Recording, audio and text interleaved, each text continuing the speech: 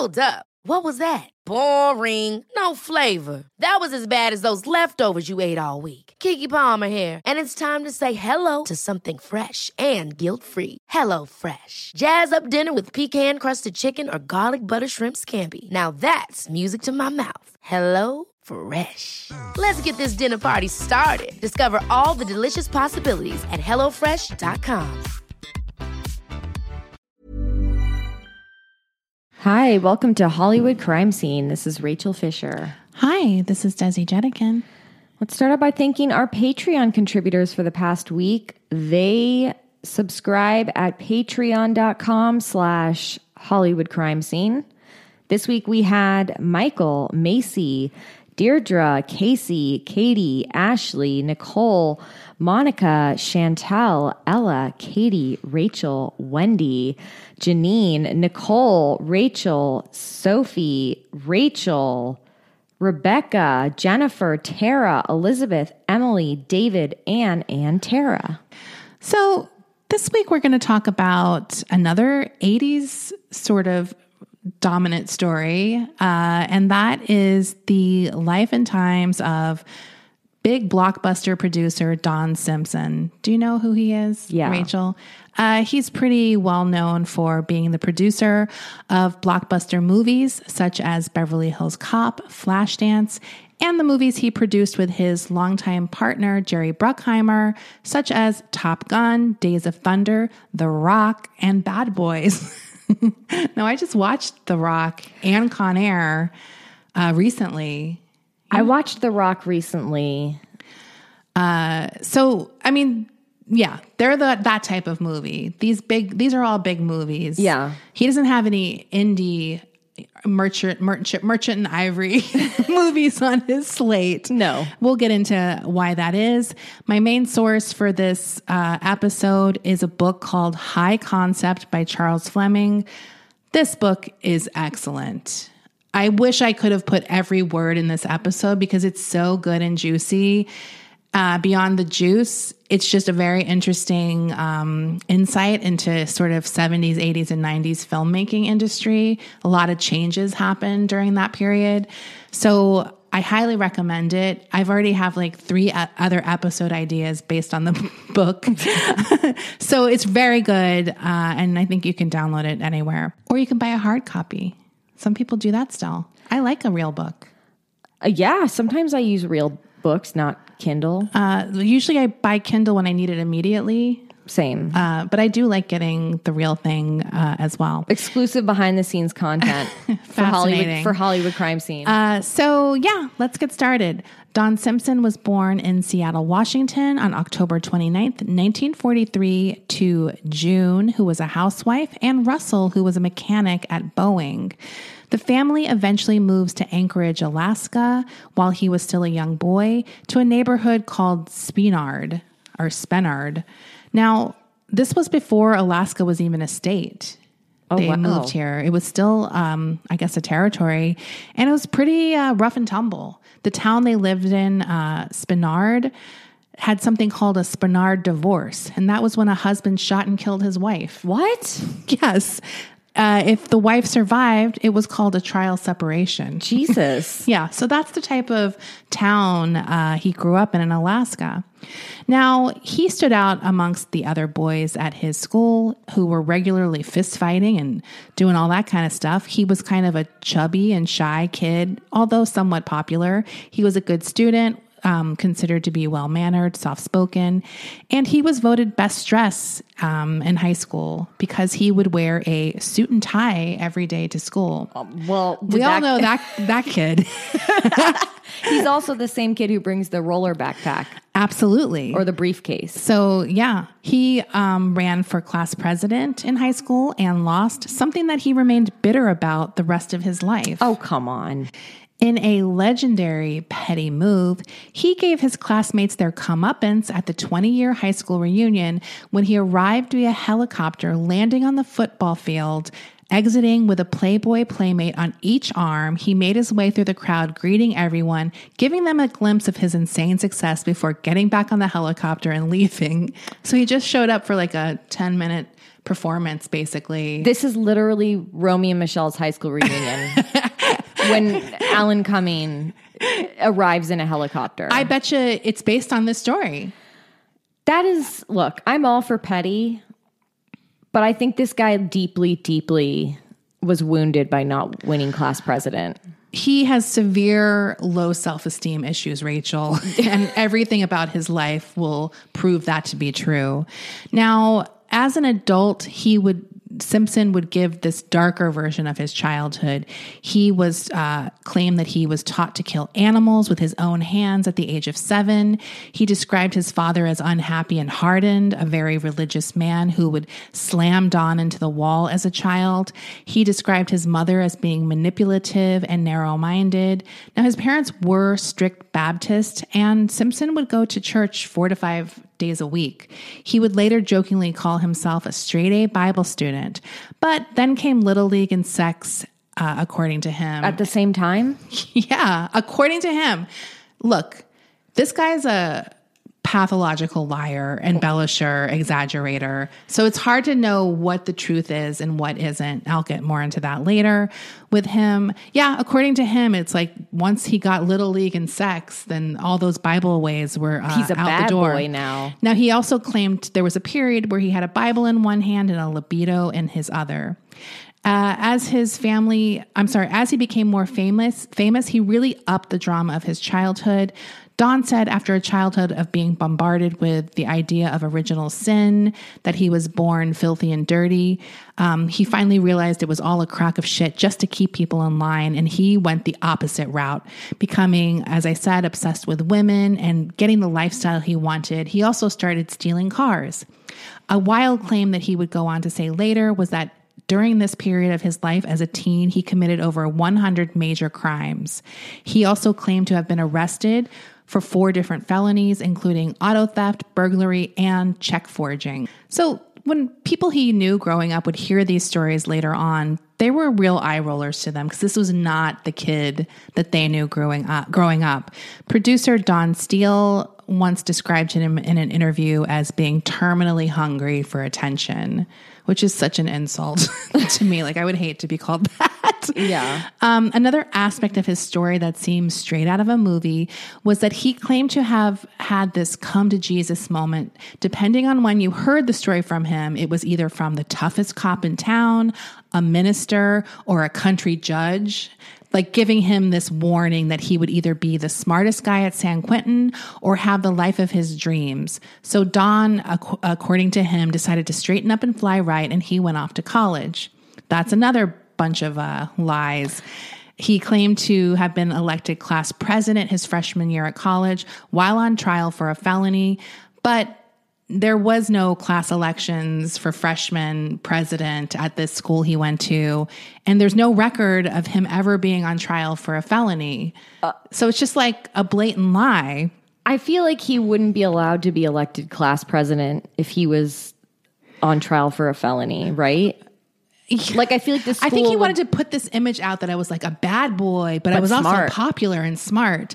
He would also claim that he loved reading books, and he did to some extent, but it would come out later that what he actually read a lot of was comics, and I'm not downgrading comics, but he didn't want to admit that because he felt they were inferior. Right. And he also felt like people would be like, oh, that's why he makes the shitty movies he made. Like, it would be, that kind of thing. So he actually had the stigma. I'm not stigmatizing it. Now, he, like I said, there was no record of any of this. People still were like, no, he was very polite and mild manner. He didn't do any of this stuff. He also invented a story about how he knew he wanted to be in the movies because he had gone to see a movie called The Greatest Show on Earth. When the ending of this movie happened, he was so upset at the ending, he burst into tears and called the manager over and demanded that they change the ending, as if the theater manager could do that. But that movie came out. If he had seen that movie in the theater, he would have been 3 years old. Incredible. So it would have been a complete lie, unless he's the most annoying 3-year-old ever. Excuse me. So the truth is he's just this shy nerd who dreamed of leaving his small town life and making it in Hollywood, just like many others, like a lot of people. Look, sometimes people can become very successful by having this narcissistic, like, way of sort of like embellishing on what's actually going on in their life. Well, yeah, as I mentioned before, he is a deeply insecure man who hid his insecurity with this bravado. He had this competitive nature that would kill him one day, basically. Like his motto was like, if you did 4 lines of coke, I'm going to do 20 lines of coke. Like I'm going to outdo everyone on everything, including his vices, which were alcohol, drugs, and sex. Now, much like many in Hollywood did, he wasn't the only one who manufactured his childhood. A lot of people were like, oh, I went to a boarding school. They didn't want to admit to being maybe poor or something like that. But he just did it to an excess, which is what he did with everything. In the book, it says, how much better to have been the baby-faced Nelson of Anchorage, the rebel without a pause, who haunts the library by day and commits grand theft auto by night, narrowly escaping prison, turned away at the very crossroads of crime and punishment when a stern but loving older man intervenes and shows the good lad the one true way. That's a story. High Concept is born. Now, if you don't know the term high concept as far as movie goes, it is the idea that you can pitch a movie in less than 30 seconds and everyone's going to get it. Much like popcorn served in the lobby, it was a tasty and devoid of nourishment. Like it's a popcorn movie, a blockbuster. Simpson will eventually be credited with creating this type of high concept pitch, something that many critics will consider to be the monster that ate Hollywood. So a high concept pitch is different than a high concept film. Yes. So a high concept pitch would be like, it's Jaws, Alien, it's Jaws set in space, or like whatever. It's one of those things where you're like, it's like Die Hard, but it's on a boat, or, like something like that. Right. Like you don't need a plot. You don't need a plot.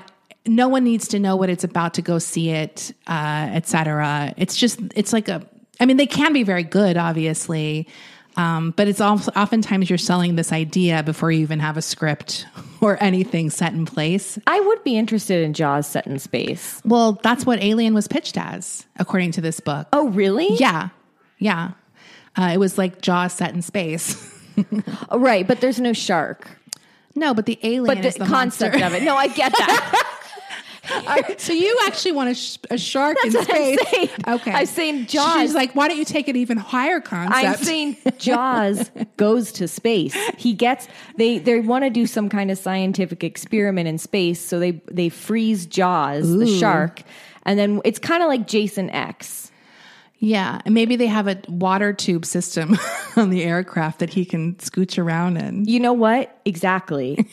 I think you should watch Jason X this week because that's kind of the same concept as like they bring Jason cryogenically frozen to space and look, he thaws out and he's still alive. Wow. I think I stopped watching at like 6 maybe. So how he got to the heights of Hollywood is also sort of a remarkable rise. After working in film marketing and public relations, one of his first big jobs was the first International Erotic Film Festival in San Francisco. In 1975, his friend Larry Tisch, who would become a huge producer as well and had a background of like rich family, got a call to interview for a job at Paramount. But he didn't want it, so he recommended they meet with Simpson instead, despite his thin resume. His future partner, Jerry Bruckheimer, who he was friends with at the time, kind of got together with Larry and put him in a suit, gave him a more professional look, and kind of sent him into this job interview. But it was his personality that really sold himself to the head of Paramount at the time, who was Barry Diller. He got the job basically based on his personality, which was over the top and confident. And I think at that time, men in the industry liked other men who seemed confident and cocky and whatever. So he quickly began cementing his persona as this fast, competitive, and outrageous character. He willingly admitted he wanted to be a star in his own right. He wanted to be written about like a star. He wanted to be a big name himself. His first change at Paramount was implementing a new criteria for scripts coming his way. They were to have either recommend or not recommend. No more maybes were allowed. People had to get out, take a stand, damn it. And that pretty much summed up how he was completely. It was like all or nothing, like this brash persona, shit or get off the pot. Now, one thing he also did get obsessed with was reading up on all the great moguls of Hollywood past.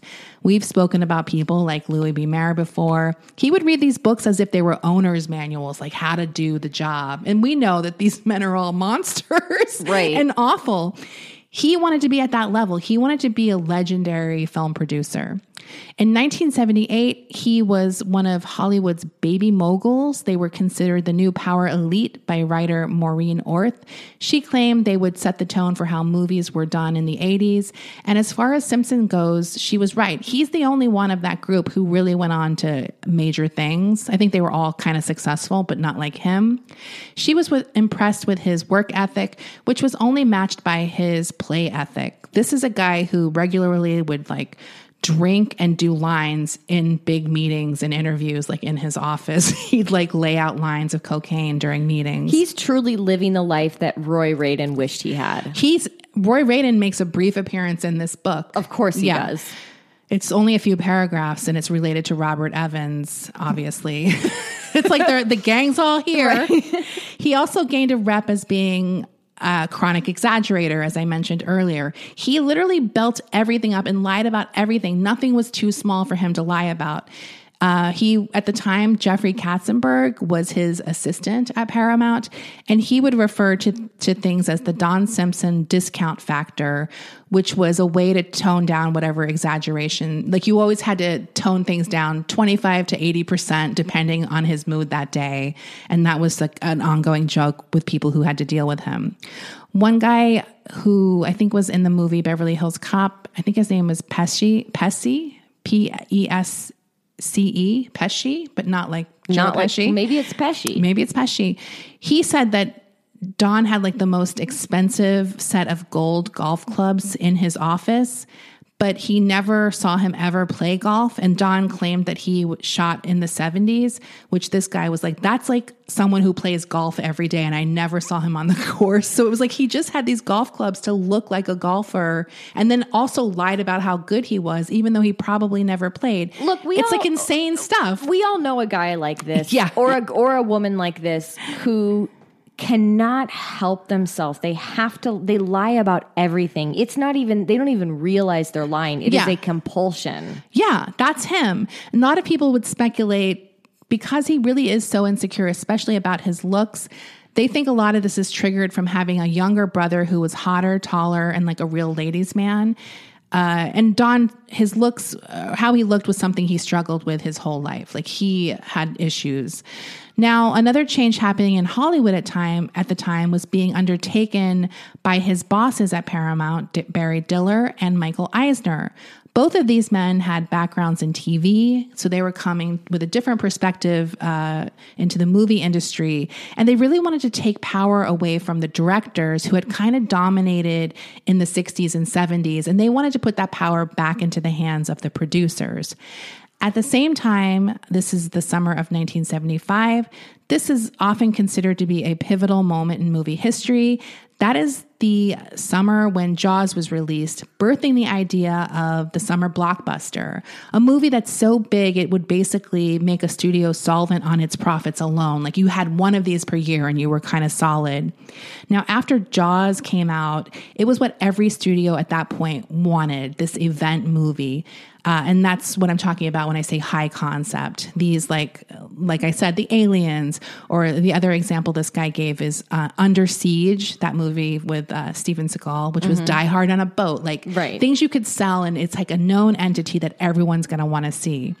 But in the mid 70s, So this is the mid-70s, and every studio wants this next Jaws. Paramount got their blockbuster when they picked up a movie that Simpson actually thought was a turkey called Saturday Night Fever. Now, usually his instincts were really impressive, so he did move up fast despite him not thinking that this movie would do well. By 1977, he's named vice president of production and president in 1981, but he inherited a real shit slate of films, including a movie called White Dog, which was a film about a relationship between a peaceful woman and a racist dog. Wait, what? What? Have you ever heard of this movie? I have not heard of this movie, and I don't know if it was made. I did mean to check if it was ever made, even if a different title. But yeah, I was like record scratch. I was like, what the hell is this movie? What the fuck? Now, Eisner was like, he's like, this White Dog is our Jaws. So I have no idea. It's like Jaws in suburbia. Yeah. And the creature is a racist. Right. Like, I have no idea. I hope this movie was never made because it sounds like it would not have aged well. There was also a strike looming, so they really wanted to get a picture sort of like in production in time to kind of avoid that. He wanted to do a romantic movie called An Officer and a Gentleman. Now, Eisner agreed to allow Simpson to proceed with both movies on his slate, but it's really Officer and a Gentleman is the one we know. We don't know White Dog. No. Some other movies he was sort of had his hands in at the time were sequels to Grease and Friday the 13th and Airplane. So he was kind of involved in all of those as well. He also became obsessed with filming or producing Godfather 3, but obviously that would happen many years later. So now his focus is on Officer and a Gentleman. Initially, they wanted John Travolta, but by this point, he was too expensive, so they went with Richard Gere. Next, they wanted to cast Deborah Winger, who had just come off the film with John Travolta, Urban Cowboy. And Don says this to her during her audition or her read. He says that they love her, but they were only concerned that she wasn't fuckable enough. To her face. What? Yes. Now, by the way, this is how Paramount often would cast their female leads a lot of times. When casting Flashdance, they had it narrowed down between Jennifer Beals, Demi Moore, and a model. Michael Eisner couldn't decide who to cast, so he showed the screen test of the women to teamsters and crew members and had them pick who they wanted to fuck the most. And that's how Beals got the part. Whoa. Isn't that fucking fucked up? Yeah. What the fuck? It's so fucked up. So Deborah Winger does eventually get the part. She actually has an affair with director Taylor Hackford, which causes a lot of problems on the set because she starts showing up late and he kind of lets it slide. She sort of cemented her reputation for being difficult on this film. I really like her. I think she's like a great actress. Hackford also had the perfect song ready to go. He had gotten this song recorded called Up Where We Belong. The only problem was Simpson fucking hated it, and he refused to have that song in the movie. He said he had a better song by Neil Diamond that he had written for the film. Hackford refused to budge on this. As we all know, this song became a massive fucking hit and probably made the movie a hit. It's the most famous scene. Yeah. So, but for the rest of his life, Simpson would never take the L. He would insist the song was shit and should have never been a hit. Like, it's not his fault it happened. He's right, even though what happened was against what he thought. Right. Now, despite his success and the fact that he was legitimately good at his job, his drug use was really becoming out of control. So there was a corporate retreat for Paramount in Palm Springs. One source remembered that it began badly. Simpson and Katzenberg agreed to race their matching black Porsches to the desert. Simpson was desperate to win and was pulled over by highway patrol. He got ticketed for excessive speed, so Katzenberg was able to pass him and get to the hotel first. An hour later, Simpson had still not shown up for this big meeting. There's 18 Paramount executives, including Diller and Eisner, his bosses. They're all in suits and jackets, waiting for Simpson to show up. He still doesn't show. Katzenberg kind of explains what happened. He's like, oh, I'm sure he'll be here shortly. Minutes later, Don Simpson appears wearing jeans and a t-shirt that says Maui Wowie. He comes through the kitchen door carrying a sloppy cheeseburger, sits in one of the empty chairs with his mouth full of food and said, "Sorry I'm late, but I was fucking hungry and had to eat."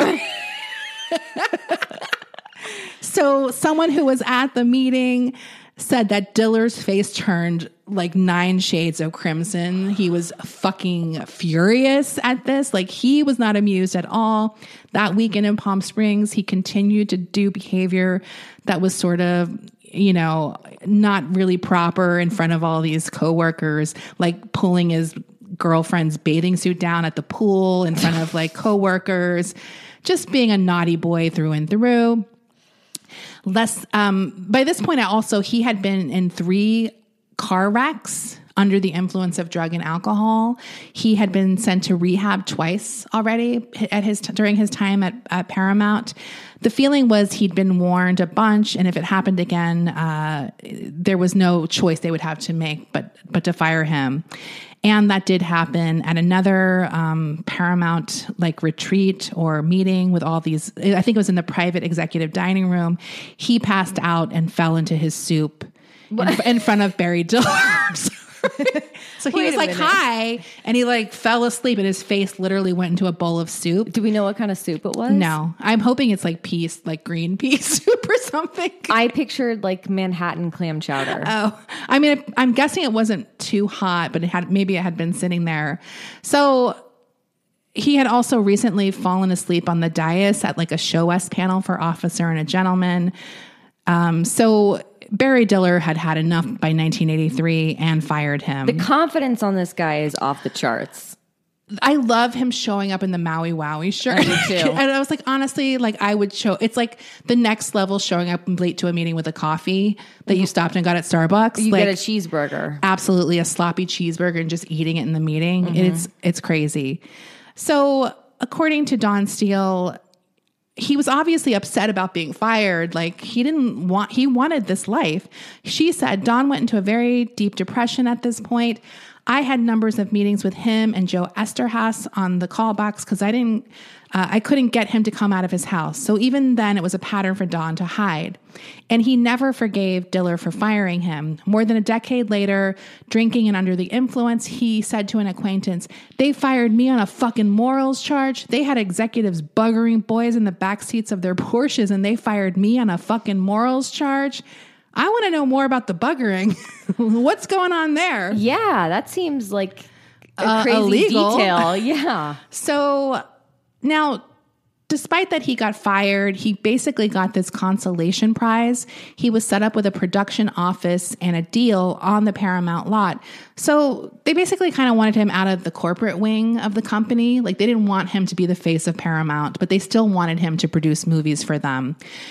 Soon after he got this, he forged the partnership with fellow producer and old friend Jerry Bruckheimer. They were a great match. Don Simpson was the wild one with the big ideas. Bruckheimer was the disciplined one who made Simpson's ideas happen. At this point, his ideas basically started amounting to like, here's a movie topic, but it's the rock and roll version. Now, people really consider him to be the first producer to get the value of MTV influence in the culture. He used that with his movies. He always had hit songs and soundtracks for all of his movies. And then these hit songs would be videos on MTV, basically marketing all of his movies, which was a very successful setup for his high concept films. And if you think about those movies, it's like Highway to the Danger Zone. There was a video on MTV like that was clips of the movies. It was all kind of just like promotional hand in hand for both of them. He paved the way for Seal's Kiss from a Rose. Absolutely. Now, their first movie together, as I mentioned, was Flashdance. Everyone, basically, this movie had been around the Paramount lot for a long time. It went through numerous revisions. Everyone kind of threw it his way, basically hoping that he'd fail and they could kind of get rid of him forever. The movie production is detailed in the book, and it's very interesting, all the back and forth. I'm not going to get too much into these productions, but I'm hoping we'll do episodes on them at some point. My fave tidbit is the fact that director Adrian Lyne decided that the lead character, Alex, needed a backstory that had her being molested as a child. He wanted to give the film some gravitas, and that was his choice. The screenwriter of the movie, Joe Esterhaas, was horrified, so they kind of went back and forth about this choice. Ultimately, they did not go for that storyline. But there was one problem for the powers that be, at least. The movie tested through the roof and was Paramount's biggest or second biggest film of the year, and it had a very popular soundtrack as well. We all remember She's a Maniac. Yeah. The best review, however, his mom sent him a Bible after seeing the movie, begging him to read it so he never had to make a movie like Flashdance again. That's a pretty good review. I think so. So let's take a break and we'll be back with more. Okay. Jewelry isn't a gift you give just once. It's a way to remind your loved one of a beautiful moment every time they see it. Blue Nile can help you find the gift that says how you feel and says it beautifully, with expert guidance and a wide assortment of jewelry of the highest quality at the best price. Go to BlueNile.com and experience the convenience of shopping Blue Nile, the original online jeweler since 1999. That's BlueNile.com to find the perfect jewelry gift for any occasion. BlueNile.com. This show is sponsored by BetterHelp. I've had a really stressful year with work and family stuff, and I know I'm not alone when I say I tend to push that stress down in order to get what I need done, and that only makes things worse. We all carry around different stressors, big and small. When we keep them bottled up, it can start to affect us negatively. Therapy is a safe space to get things off your chest and to figure out how to work through whatever's weighing you down. In the past, therapy has helped me navigate many situations, from helping me to set boundaries to just becoming the best version of myself. If you are thinking of starting therapy, give BetterHelp a try. I love that it's entirely online, so it's convenient, flexible, and suited to your schedule. You just fill out a brief questionnaire to get matched with a licensed therapist, and you can switch therapists anytime for no additional charge. Get it off your chest with BetterHelp. Visit BetterHelp.com/HCS today to get 10% off your first month. That's BetterHelp, HELP.com/HCS. I'm the queen of starting a free trial offer and forgetting to cancel it, oftentimes being charged for months for something I'm not even using. If I asked you how many subscriptions you have, would you be able to list all of them and how much you're paying? If you would have asked me this question before I started using Rocket Money, I would have said yes, but let me tell you, I would have been so wrong. I can't believe how many I had and all the money I was wasting. With Rocket Money, I can see all of my subscriptions in one place, and if I see something I don't want, I can cancel it with a tap. I never have to get on the phone with customer service. They'll even try to get you a refund for the last couple of months of wasted money and negotiate to lower your bills for you by up to 20%. All you have to do is take a picture of your bill, and Rocket Money takes care of the rest.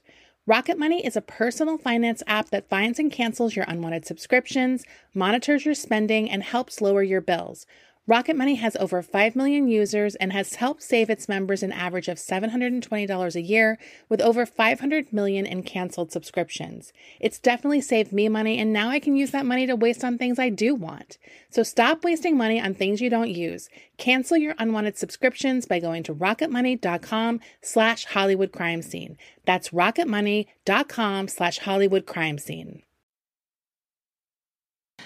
Okay, so next up for the team was a project that Dawn had been trying to get made since the late 70s, a movie called Beverly Hills Cop. They brought in a new screenwriter with the directive of making the film funnier. I think it was not that funny to begin with. They had lined up for the lead character of Axel Foley, Mickey Rourke, initially. He ditched it to do another movie. Then they brought Sylvester Stallone in temporarily. But he eventually went with Eddie Murphy, and obviously the movie goes on to be a massive hit. And it spawned the next popular genre of like film, action comedy. Like he really is responsible for getting that sort of genre off the ground. And like you cannot watch an action movie now that it doesn't have comedic elements. They all have it. It's true. And sometimes they have too much of it. I agree. Like I've seen ones where I'm like, can everything not be a quip? Right. Like, can we go like 10 minutes without a fucking joke? Like it can be too much. But obviously it's a very popular genre. Now, despite his constant success, he still is a person that people are kind of like, this guy is fucked up. Like the only thing that is keeping him going is the fact that he keeps making successful movies. And that's all that really matters in Hollywood at this point. Right. Like, are they making money for us? Around this time, as if being a massive coke addict isn't enough, he also gets obsessed with guns. Now, that's a combination no one wants to be around. People would, their stories started spreading about how he would always bring out guns. He'd put them on the table during meetings. He had an Uzi. Writers were sometimes warned to wear bulletproof vests when they went to a meeting with him. Jesus. He never did anything, but it was definitely something he enjoyed using to be like a power play with people. But yeah. Look, maybe not all of us know this guy, but I know this guy. Look, I know a low budget version of this guy, and no one wants to be around this guy because he's very sweaty and he's very nervous, and you know something's going to go bad one day. Look, I've shot guns into a creek with this guy, and that guy was my dad. But you know what I'm saying. Oh, no, it's a frightening combination. It's very sweaty and very frantic. Yes. And the last thing you want to see in someone's hand is a gun when they're in that state. Yes. So, as I mentioned, the producing team is riding high, but obviously in Hollywood, you're always looking for your next big success. Bruckheimer is in the office with Simpson one day. He is reading an article about fighter jets in California Magazine and immediately thinks Star Wars on Earth. What? That's how these people think. Star Wars on Earth. That was his like quick pitch. They buy the rights to the article and they hire a writer to write the screenplay for Top Gun. So after another sort of rough pre-production, they finally hire commercial director Tony Scott for his first movie directing job. Don's other coup was that he landed young star Tom Cruise for the lead role in this movie. He offered him a huge salary as well as allowing him to have input on the script. Now, Paramount needed a hit, and Bruckheimer and Simpson were being touted as the star producers in the media as well. They were being featured on covers of magazines with like titles like the Kings of Production or Producer Kings. And they lived up to the hype of all of this by having matching Ferraris. They had houses done by the same architect. They had identical twin secretaries. Come on. They dressed in similar clothing. They wore black. That was their signature color. Simpson would wear black Levi 501 jeans only before their first wash and then throw them away. Come on. These guys are so corny. No, but this is like that period. Yes. It sucks ass. He also was like, that's where he became obsessed with getting really tan. Like he is very tan sometimes throughout his life. Now, he claims that he never underwent plastic surgery procedures, but it's reported that he went through about 10 different plastic surgeries between 1988 and 1994. Now, with all of the hype surrounding them, they really needed Top Gun to not just be a success, but a blockbuster. The filming period was wild, another wild production we can hopefully talk about one day. Bruckheimer basically held it together as Don was once again trying to kick his cocaine habit, and like, instead of kicking it, actually went harder. You know what I mean? I do. Yeah. So Tony Scott is wild as well at this time. He begins this thing that he calls boobs in Bulgari, which is when he buys women he thinks is nice boob jobs and then showers them with jewels so he can see them on the cleavage. I'm sorry. Wait, he called it boobs in Bulgari? Bulgari, yeah. That is so tacky. Yeah. Every night after filming was like a wrap party. Every night, people were swimming naked in the pool, including star Kelly McGillis. There is one night where people were being pulled into the pool, and thrown into the pool, like in a wild party. And this story really sums up the producing pair to a T. Bruckheimer agreed to be thrown in the pool, but he said, please, first let me take off my expensive cowboy boots. And it took 5 men, 20 minutes of fighting to throw Don Simpson into the pool. And once he was thrown into the pool, he immediately sunk to the bottom because he didn't know how to swim and was too embarrassed to tell anyone. Oh, wow. So people had to save him. But it's like, you could have stopped the whole thing by just admitting you didn't know how to swim. You fucking crazy. That's idiotic. So, however, one place he couldn't shut up in his ongoing publicity campaign, he told everything. Like, he couldn't tell them he didn't know how to swim, but any other interview, he was like balls out, like telling them everything. He told a reporter that Jeffrey Katzenberg had twins because he only wanted to fuck his wife once, which is like, Katzenberg was a big player in Hollywood at that point. And as we know, he gets even bigger. Yeah. He spoke about how he saw women as only transactional. He said he liked to flash his gold card to get women who were trashy like him. So he's just admitting this in the press? Yeah. He's like, he likes this reputation that he has to this bad boy. There's nothing worse than a try-hard bad boy. He says... He talks about Steven Spielberg in an interview. He says, I'm surprised for a smart Jew. He's as white bread as he is. Shut up. I know. He says in another interview, any person who suggested David Lynch for Dune should have every part of their anatomy examined. So he's really critical of peers. He doesn't care. This is the kind of person who thinks they're really quirky, but they're just an asshole. What was that noise? That sounded like it was from outside. Yeah. It sounded like a garbage can fell over. It sounded like a raccoon did it. Okay, that's exciting. I don't have metal garbage cans. Yeah, no one does. I'm not deleting this. Okay. So other things he did that pissed off his peers, he claimed he discovered Michael Mann. He launched Deborah Winger's career. He also claimed that he created Beverly Hills Cop, which Michael Eisner was pissed about because I think he actually thinks he created it.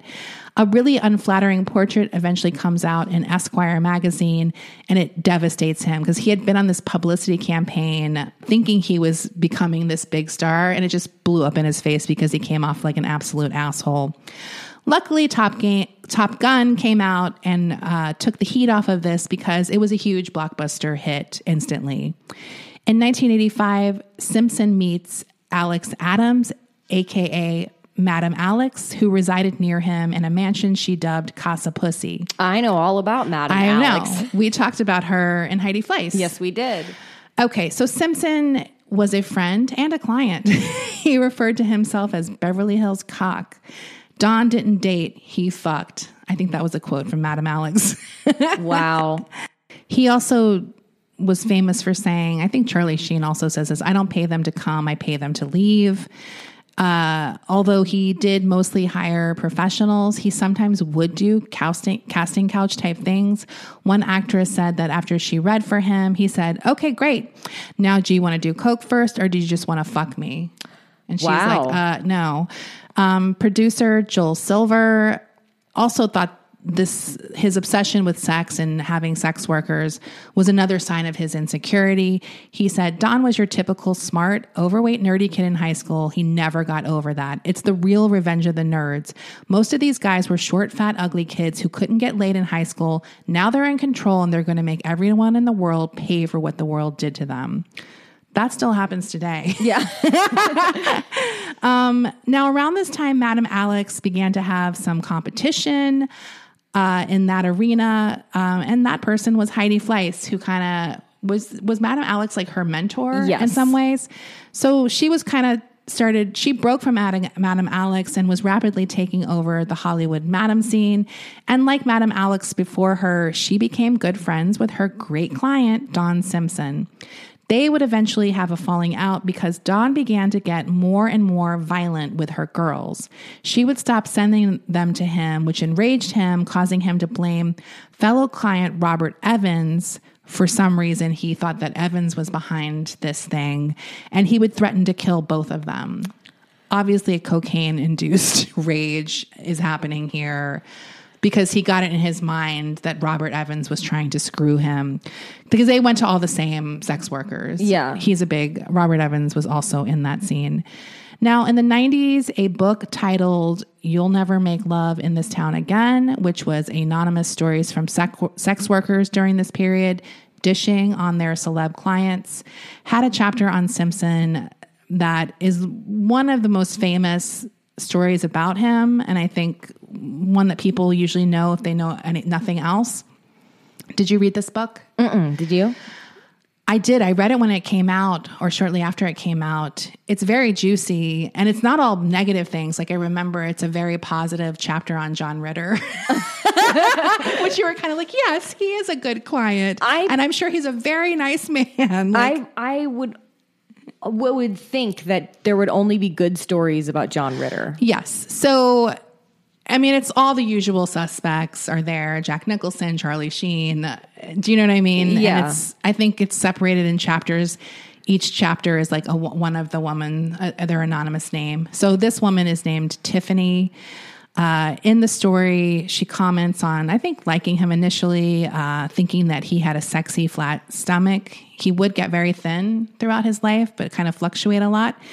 But it started to get a little weird for her because he really started getting violent with these sex workers. Now, it's obviously there is a market for that. Some women are BDSM sex workers, and it's like all part of what they're being paid for. But even within that, there are rules. Of course. And he just, as you might expect, was brutal. He liked getting young sex workers who weren't very experienced and maybe new to town, so kind of more innocent, and kind of put them through these ringers that they did not like. Like, he liked ruining their innocence. So very like sick stuff.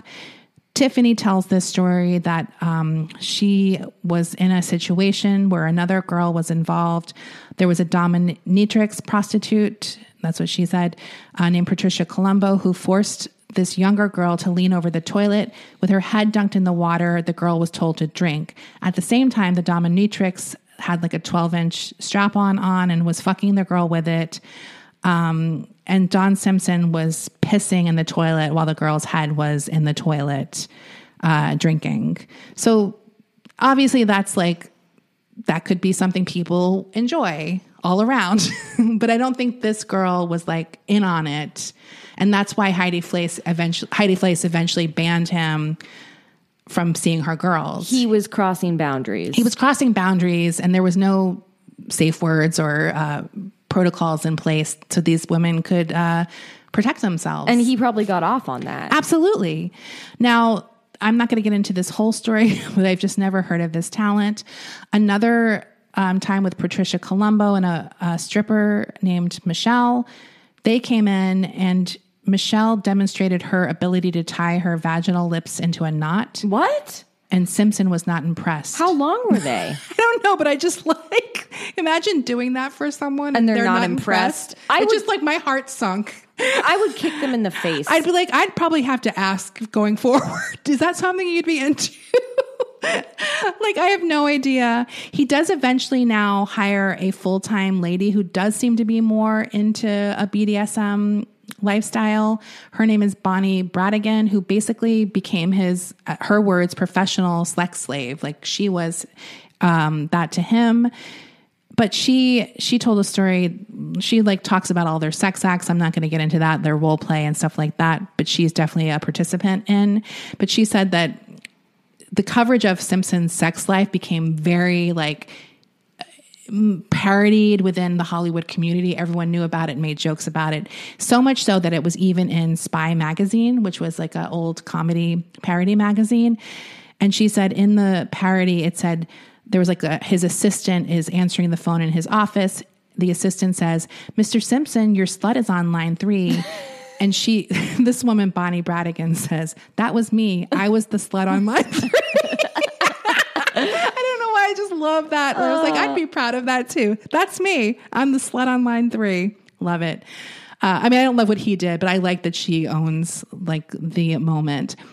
The only thing Simpson loved more than sex workers, though, was still cocaine. Like he never got off that ride. Like he loved cocaine till the end.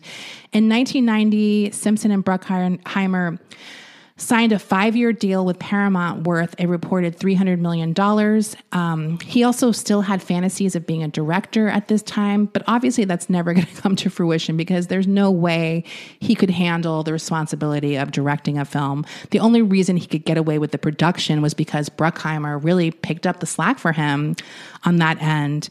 He also, by this point, pretty much had his own coke dealer on call. He had relationships with a bunch of them, but there was this one dealer to the stars named JR who supplied to all of young Hollywood, River Phoenix, Charlie Sheen, Robert Downey Jr., as well as old Hollywood, Jack Nicholson, Robert Evans. But his number one client was Don Simpson. Now, this is not related to Don Simpson, but I have to tell you this story that JR tells in the book.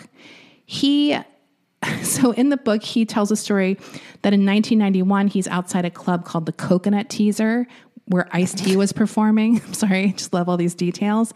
He makes some sales. He leaves the club to his limousine, which is waiting outside. A young woman is sitting inside the limousine. Her name is Faye Resnick. Now, wow. They share a few lines of coke. Then Resnick asks him to give her a gram. He said, "How about a blow for that blow?" She seems shocked and says, "I'm not a prostitute." JR answered, "That's a gram and that's the deal." He remembered later, the next thing you know, she's got a gram and I'm getting a blowjob in the limo. Now, that's not the end of his connection to the O.J. Simpson case. On the night of June 12, 1994, JR said he was in his motel room watching basketball playoffs. At about 8:30, his pager buzzed. JR claims he packed a bindle and walked to Burger King. He arrived at 8:45 and found O.J. Simpson's Bentley in the parking lot with Kato Kaelin driving. O.J. was in the passenger seat. JR found Kaelin was very sketched out, nervous, and jumpy. He opened the back door, Kato gave him a $100 bill, and JR passed him the gram of speed. Kaelin immediately removed a mirror from his pocket, cut lines, and snorted it, passed the mirror to OJ, who shot a nervous glance and then said, "What the fuck, Kato?" Kato laughed and said, "JR, why don't you go get us some burgers?" So JR leaves the two men in the parking lot to do drugs privately and comes back 10 minutes later. Simpson's wiping his eyes and nose on a handkerchief, and he gives them the bag of hamburgers and leaves. Now, the following morning, he hears about the murders on the news. So I don't know if you remember from this case, the alternate theory was that drug dealers that were friends with Faye Resnick were actually the ones who killed Nicole and Ron and some kind of drug-related thing. This is the guy who was like a suspect, like loosely in the case, because he had that connection to Faye Resnick. Right. And he sold drugs to all these people. And he actually saw OJ that night, and he panicked and left town because he's like, my fingerprints are in that Bentley, right? And all of this kind of stuff. I mean, obviously he was cleared. I just thought that was a wild connection. So back to the other Simpson, Don. Wow. Yeah, isn't that crazy? So Simpson's ego is out of control by this point. I mean, there's nothing worse than a guy fucking up in every way and still succeeding.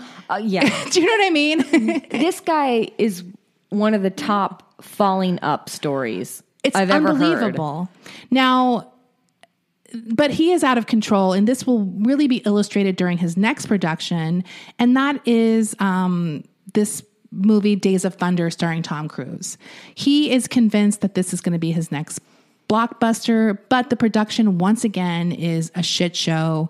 They go $30 million over budget, which is almost double what it was originally budgeted for. He also, this is the movie he attempts to finally fulfill his dream of being a movie star. He writes a part for himself in the movie. I think it's like an Italian race car driver. So he gives himself an accent? Yes. It's an Italian race car driver. The movie, he never is in the movie, really. He gets into shape, which includes working out nonstop. He gets cheek and chin implants.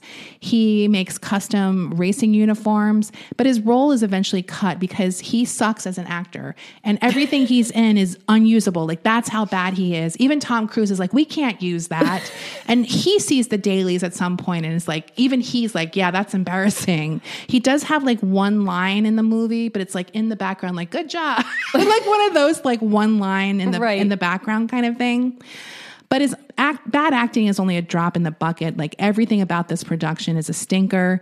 There's also like, this would be a great episode, and there's a documentary on the making of this movie. I didn't get a chance to watch it, but there's also a heavy Scientology influence on the set at this point. Really? Yes. Wasn't Nicole Kidman in this movie? Yes. But this is like when Scientology really wanted her out. Do you know, they didn't want her in his life. They didn't like that relationship. And I think David Miscavige was like on production every day. He was there every day. Don Simpson actually throws him out off set at some point because he keeps insisting that the production pay for this expensive Scientology patented sound recording device, and they don't want to use it. So he's like, you got to use this, because obviously it would be a huge moneymaker for Scientology. So he eventually throws David Miscavige off set. I thought this was the movie that Tom Cruise and Nicole Kidman met on.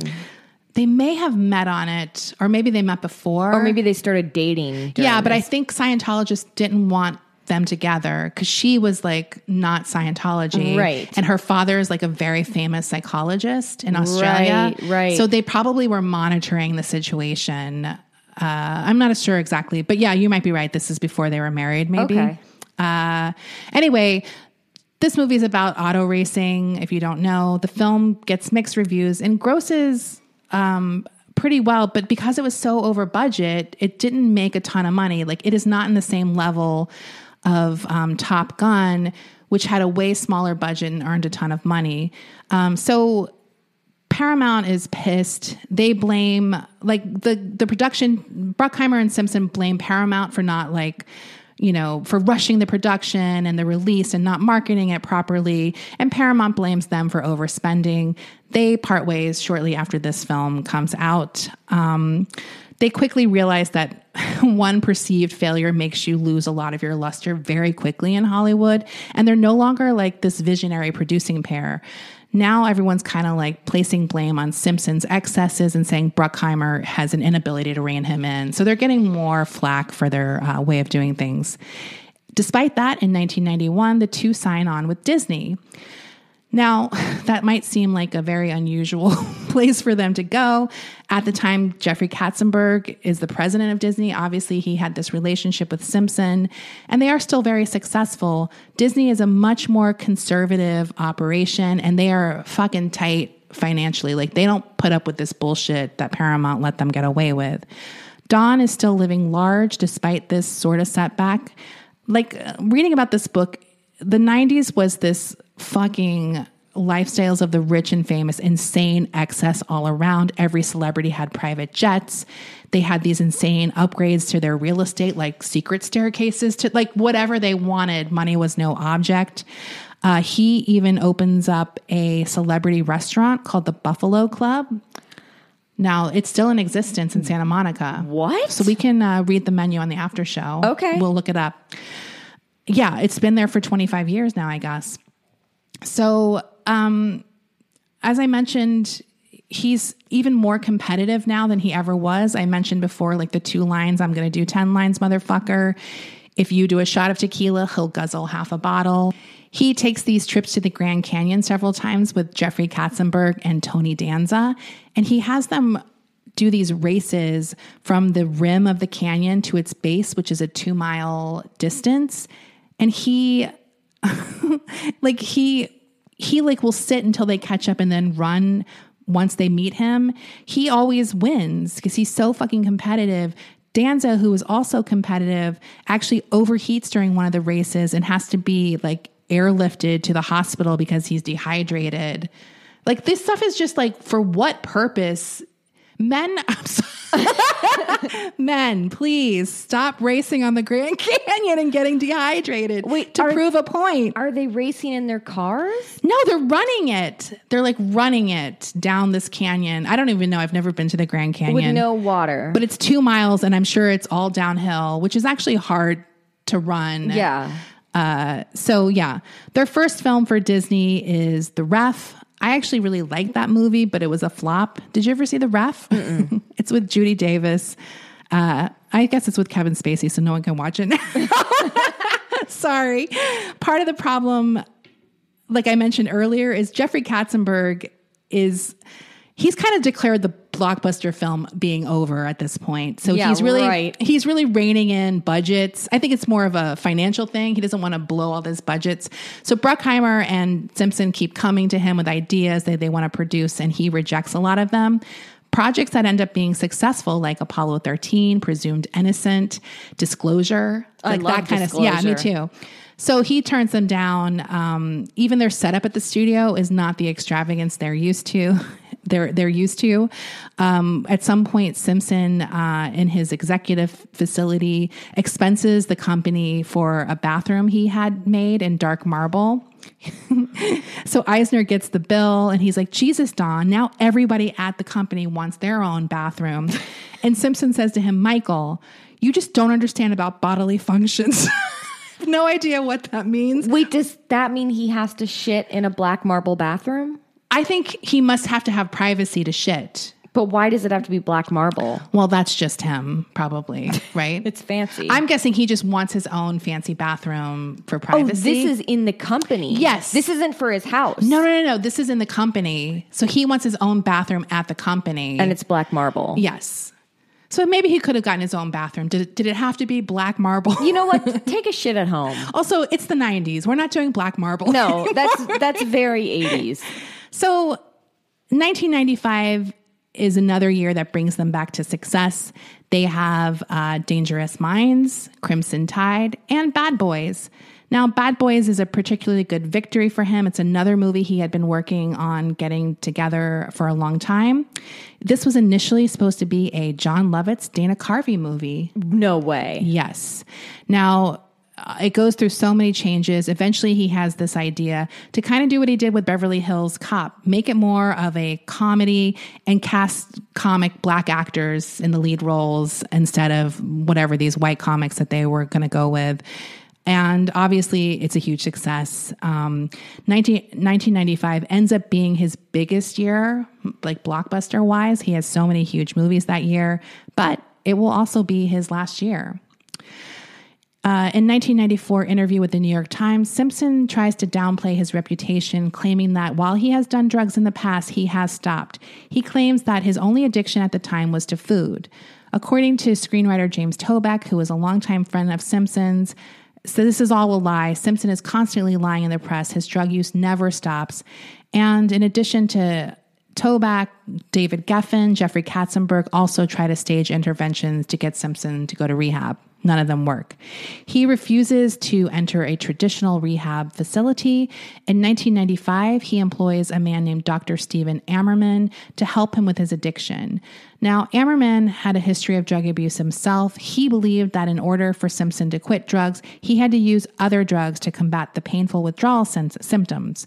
Ammerman designed what he called a dangerously unorthodox detox program, which included several medications, including morphine, for Simpson to take at home. On October 15th, 1995, a body was found in the shower of the pool house of Simpson's estate. That man was Dr. Ammerman, who had died of an accidental overdose of cocaine, Valium, venlafaxine, and morphine. Now, he's found in this pool house by Simpson's maid in this Bel Air home. Paramedics arrive and they discover his body is dead. He has a shitload of pills in his system, as I mentioned earlier. He has a vial of Valium in his pocket that was prescribed by him to a name, Dan Wilson. No one knows who that guy is. So it's basically a fake name. He's making fake prescriptions. Police find more prescription drugs on his premises. It's just like everything you can think of. Xanax, Demerol, Valium. There's alcohol. There's GHB. The autopsy also revealed that he had taken cocaine, morphine, diazepam, antidepressants. Like, he just had it all. This is the guy that's trying to get Don Simpson this sober. This is his rehab doctor. That's an unorthodox rehab plan, I'll say, for sure. Now, they also found a small remnant of food that they discovered to be a Granny Smith apple. And the reason they figured it out was he swallowed the label on the single bite that was in his stomach. Isn't that weird? Yeah. Anyway, so yeah, obviously the cause of death is an accidental drug overdose due to multiple drug intoxication. Investigating his death, police found even more alarming number of prescriptions by someone named Dr. Nomi Frederick, who it turned out was being paid big bucks to prescribe drugs to the wealthy elite in Hollywood. This, along with Simpson's death, which is coming later, will lead to a major prescription drug ring bust in Hollywood that takes down a lot of this stuff. Now, he found the person investigating this drug ring, he finds that Frederick, this doctor, had given one local businessman an estimated 6-year supply of Dexedrine in a 6-month period. He found that this doctor had, and other area physicians had prescribed at least 15,000 medications to Don Simpson alone through a network of 8 pharmacies and I can't even count number of aliases. He also found that the Frederick had been working together with this guy Ammerman, and they had been writing prescriptions for his rehab clients. I mean, it's just like a crazy amount of drugs. There was like a Getty involved in this as well. I think a woman Getty, I don't remember her name. So it's like they were going to these very wealthy people and making a shit ton of money. There were bills for this 1 3-week period with Don Simpson where he had spent almost $13,000 on drugs for just these 3 weeks. And it was estimated some months his expenses for prescription drugs were up to $75,000 a month. So he's taking a lot. Now, the death of Ammerman obviously terrified Simpson. The spotlight was really on him because a guy died in this famous producer's house. He was determined to get straight after this, but it was the final straw for Jerry Bruckheimer. He was really frustrated with Simpson's drug use, and at this point, his work was declining as well. Like, it was catching up with him. He told Don that he was terminating their partnership. That was announced in December of 1995. The two agreed to finish their work on The Rock, which was already in production, but Simpson agreed to let Bruckheimer have Con Air, which he hated. The Dr. Ammerman's son will later sue the Simpson estate for $53 million in a wrongful death civil suit. The lawsuit blames almost everyone in Hollywood, from Bruckheimer to Disney, anyone who let Simpson get away with his behavior, but the case is thrown out because there's just no evidence for that. In addition to rehab, he tries spiritual things. He goes to an ashram. At some point, he even tries Scientology, but spends thousands of dollars. And at some point, I guess they say he's more clear. And he's like, but why am I still not happy? So he bails on that as well. In addition to drugs for recreational use, he also does legitimately have pain. Now, I mentioned he had several plastic surgeries.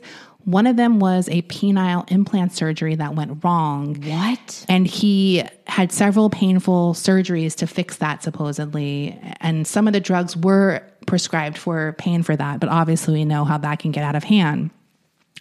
Another surgery I've never heard of, he had gotten testosterone time-release capsules implanted into his ass to increase his sex drive. But at some point, the capsules leaked and went throughout his body. So he would blame a lot of his rage on having this excess level of testosterone in his body. Oh, I've never heard of that. I've never heard of it either. So that apparently was also fucking him up. Now, at this time, his weight was back out of control. Like many people who go through this, they can starve themselves for a while, and then they will compulsively eat to excess when they kind of break that starvation diet. And he would eat like jars of peanut butter every night, and he gained a lot of weight at the end of his life. But it could have also been bloatedness from alcohol, and like he was in bad shape. But that was something friends noticed about him. Now, Bruckheimer believed ending the partnership would be that kind of tough love that would snap Don back into reality. Obviously, it's not his responsibility to get him out of it, but it had the opposite effect, and Don declined dramatically in the final months of 1995. He was still focused on The Rock, but was barely there at all. He actually hires an assistant at this point to stay up with him all night to make sure he doesn't die. Now, in the beginning of January of 1996, he's barely leaving the house. He did leave mid-January to get a cut and color, and he scheduled several appointments for late January, which indicates he was trying to get his life back on track. Appointments were made for things like to meet a nutritionist, to get his teeth cleaned, and setting up appointments with his new accountant to get his finances kind of together. On January 18th, 1996, he has a 3-hour phone call with director-writer James Toback, talking about the future, his plans to set up his own production company. And Toback says that he thinks Simpson seems pretty positive when they hang up. Now, Simpson did not go directly to bed after this phone call. He left his second floor bedroom for his office on the first floor. He leaves a telephone message for his assistant.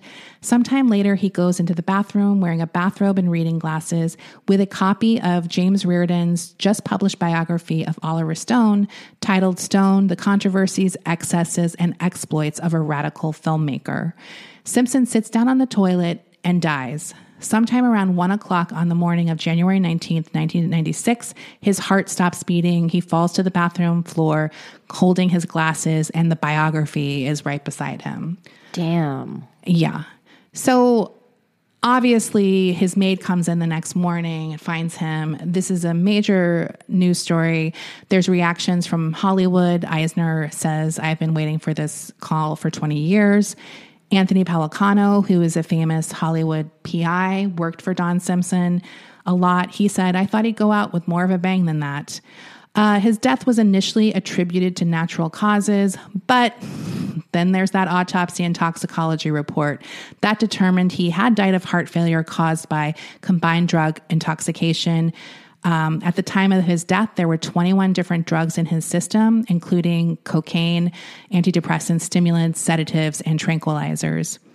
In August of 1996, investigative reporter Chuck Phillips of the Los Angeles Times revealed all the information I talked to you about, that he had been receiving large quantities of prescription drugs from 15 different doctors, and that police had found 2,200 prescription pills lined up in alphabetical order in his closet.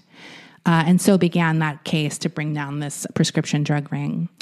Now, the book I read by Charles Fleming reported that his prescription drug expenses at the end of his life totaled more than $75,000 a month, as I mentioned.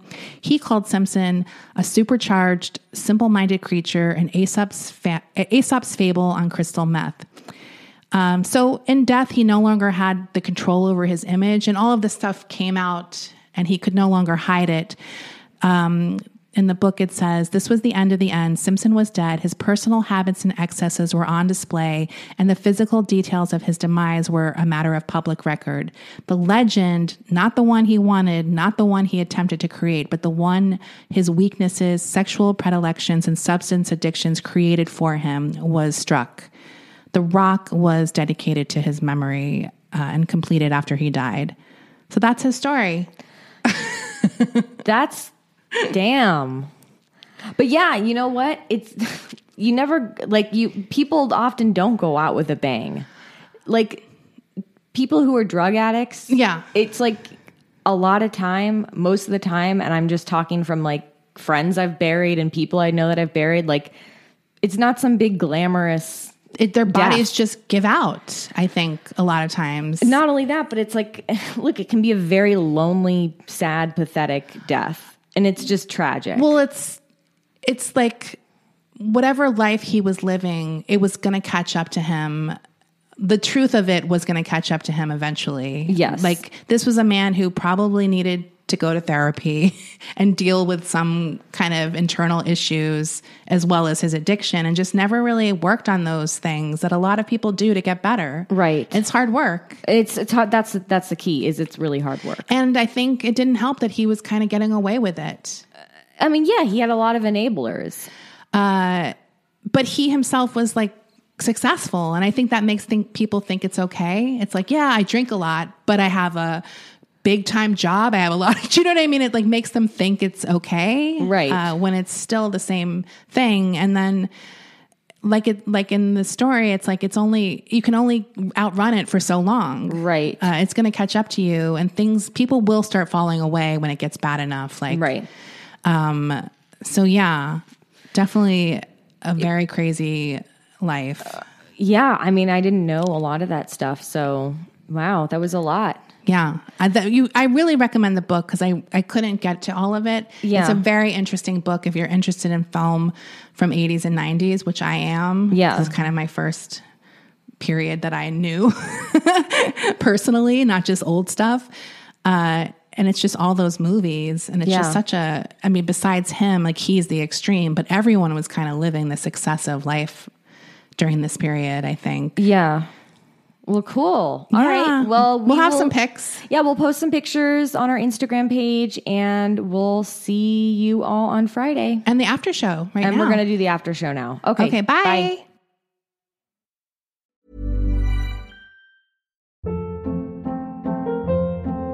Hold up. What was that? Boring. No flavor. That was as bad as those leftovers you ate all week. Keke Palmer here, and it's time to say hello to something fresh and guilt-free. HelloFresh. Jazz up dinner with pecan-crusted chicken or garlic butter shrimp scampi. Now that's music to my mouth. HelloFresh. Let's get this dinner party started. Discover all the delicious possibilities at HelloFresh.com.